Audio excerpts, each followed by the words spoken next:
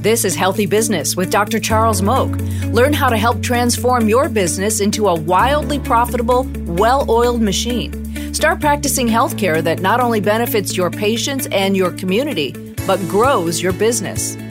Thanks for joining us today. I'm Cam Carmen, and today Dr. Moak and I are talking about his book, The Abundance Machine, and how to transform your business. And you talk about something called the 7 switches. Tell us about those.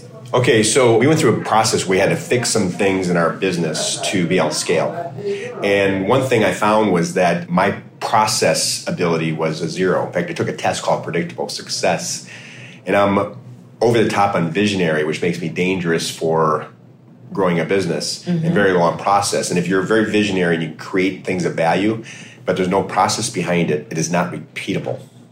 By the same token, a process that doesn't create value is worthless. So we measured everybody in the company and figured out who had the process ability and different skill sets. And we started building processes around core parts of the sales cycle for our business. We found those things that were wildly successful that weren't really defined or clearly measured. So we started defining and clearly measuring them. We found that there was 7. And what's interesting about 7 is if you increase 7 things 10%, it works like compounding interest. You actually double production. Oh, okay. So that was our thing, was to drive production, which helps us create our goals and missions. So switch number 1 is, I used to call it lead generation, but now we call it persuasion after Dr. Cialdini's book on persuasion. And that's where, how do you get people to know about what we do, who we are? And when we look at our website and our office and what people are saying about us, we want it to be about the same. You know, we're innovative, we're high quality, we're going to take good care of you, we care about your employees. We have to be very consistent. And that leads to more people like contacting us. That's switch number 1. Switch number 2 is called answer the effing phone. Yes. And that is where we actually use a different word than that. We use the word that I cannot say in a recording, but I can say it in public because my staff forgives me swearing.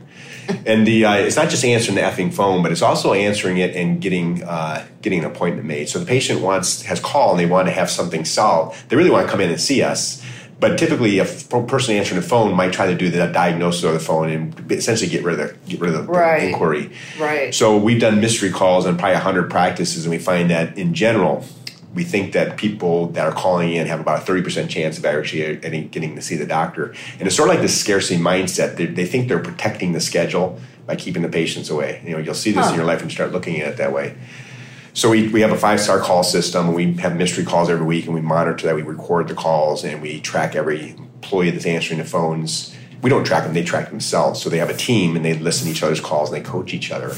So our case acceptance rate is about 82%, when the industry is about 35%. Step number 3 is a big problem in doctor's office, getting the patient to show up after they've booked. Sure. So there's a high no-show rate, because I think, like years ago, if we had an event, we would book 100 people with RSVP and 130 would show up. Now if we have 100 people RSVP, 40 show up because people overcommit and underperform. Sure. And it's just like nature. It's natural what's happening now. I don't think it's even generational. It's just across the board. So we do some reminders and some language we use with the customer to make sure that they understand that this is important for us to get them in on this a lot of time. Otherwise, we've got a doctor and a staff that block time for them, and it's colossal waste of time if somebody cancels because they forgot they had an appointment. Right. So we want to get them to show up. And it still remains a problem because some of our offices really are making people wait a little bit too long. We're going to fix that. But if we have people scheduled within a week, they'll probably show up. Switch number 4 is for us getting them into their diagnostic procedure. So in the case of the venous disease, which is our big driver, is an ultrasound. We try to do it the same day whenever possible, so we make sure we have enough staff and equipment and spaces available. So number 5 is to start production. That's scheduled for their first procedure. There's a lot of things get in the way there. So there's authorization from their insurance company. It's getting something called determination. There's all these things we have to do that if we don't do it really efficiently, we push the patient off long enough where something else comes up in their life where they can't get it done until another big problem happens. We want to treat them early. Right. And if we start production, we want to finish. So most people require 3 to 5 visits. So they'll stop for whatever reason and get in their way. Just like you're supposed to clean your teeth every 6 months, you're really doing it, right? You know it's healthy for you. Mm-hmm. So they finish production. At the finish production, number 7, then do they give us a refer the first patient or give us a review so we can start that cycle over again. Mm-hmm. And when we look at businesses, we've acquired several and we've grown them all. If we apply a little energy to every one of those switches, the business grows. Now, obviously, we have to hire more people, get more buildings, more back office things we have to fix. But that's a fundamental issue. And those KPIs, all those key performance indicators I mentioned, all switches we do measure. and we review those on a weekly basis. If you want readers to take something away from your book, what would it be? Number one is, well, I answer the phone, but I want them to, so the reason I wrote the book was that Mark Bauer was a guy that, he's a CPA down in Texas, and he was kind of coaching me when I was trying to rebuild our business for more success. And he says, Dr. Moak, you'll tell anybody who will listen how to run their business more successful. And even the ones you're looking at buying, you offer to coach them to success if they don't want to sell. Why don't you just write a book and explain it? And the people that don't need much help can fix their practice or improve it or scale it. And when they do need your help, they'll realize that you're an expert and you can acquire them or work with them. So really it was an opportunity for us to achieve our goal, which is saving healthcare. Mm-hmm. And when we're looking at, right now, we're coaching a couple of businesses that aren't even in our primary business line because they have something that they have to offer the society that we are really not going to offer.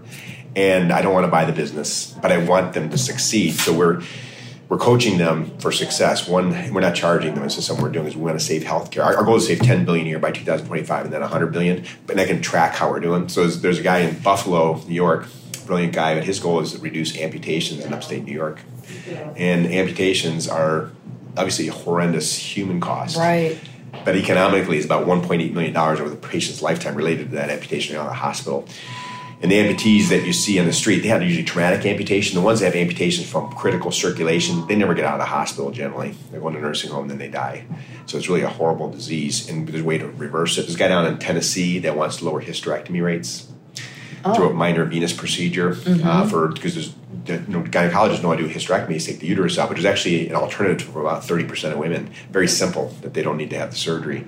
So we're coaching his business too, and using kind of our book as the thing for them to read. Right. Obviously, there's a lot more to it than that. I mean, the book is like the template, but it is a lot of work to implement. Right. Well, Dr. Moak, thank you for sharing your words of wisdom. Appreciate it. Thank you. Thanks for listening to Healthy Business. We'll see you next time.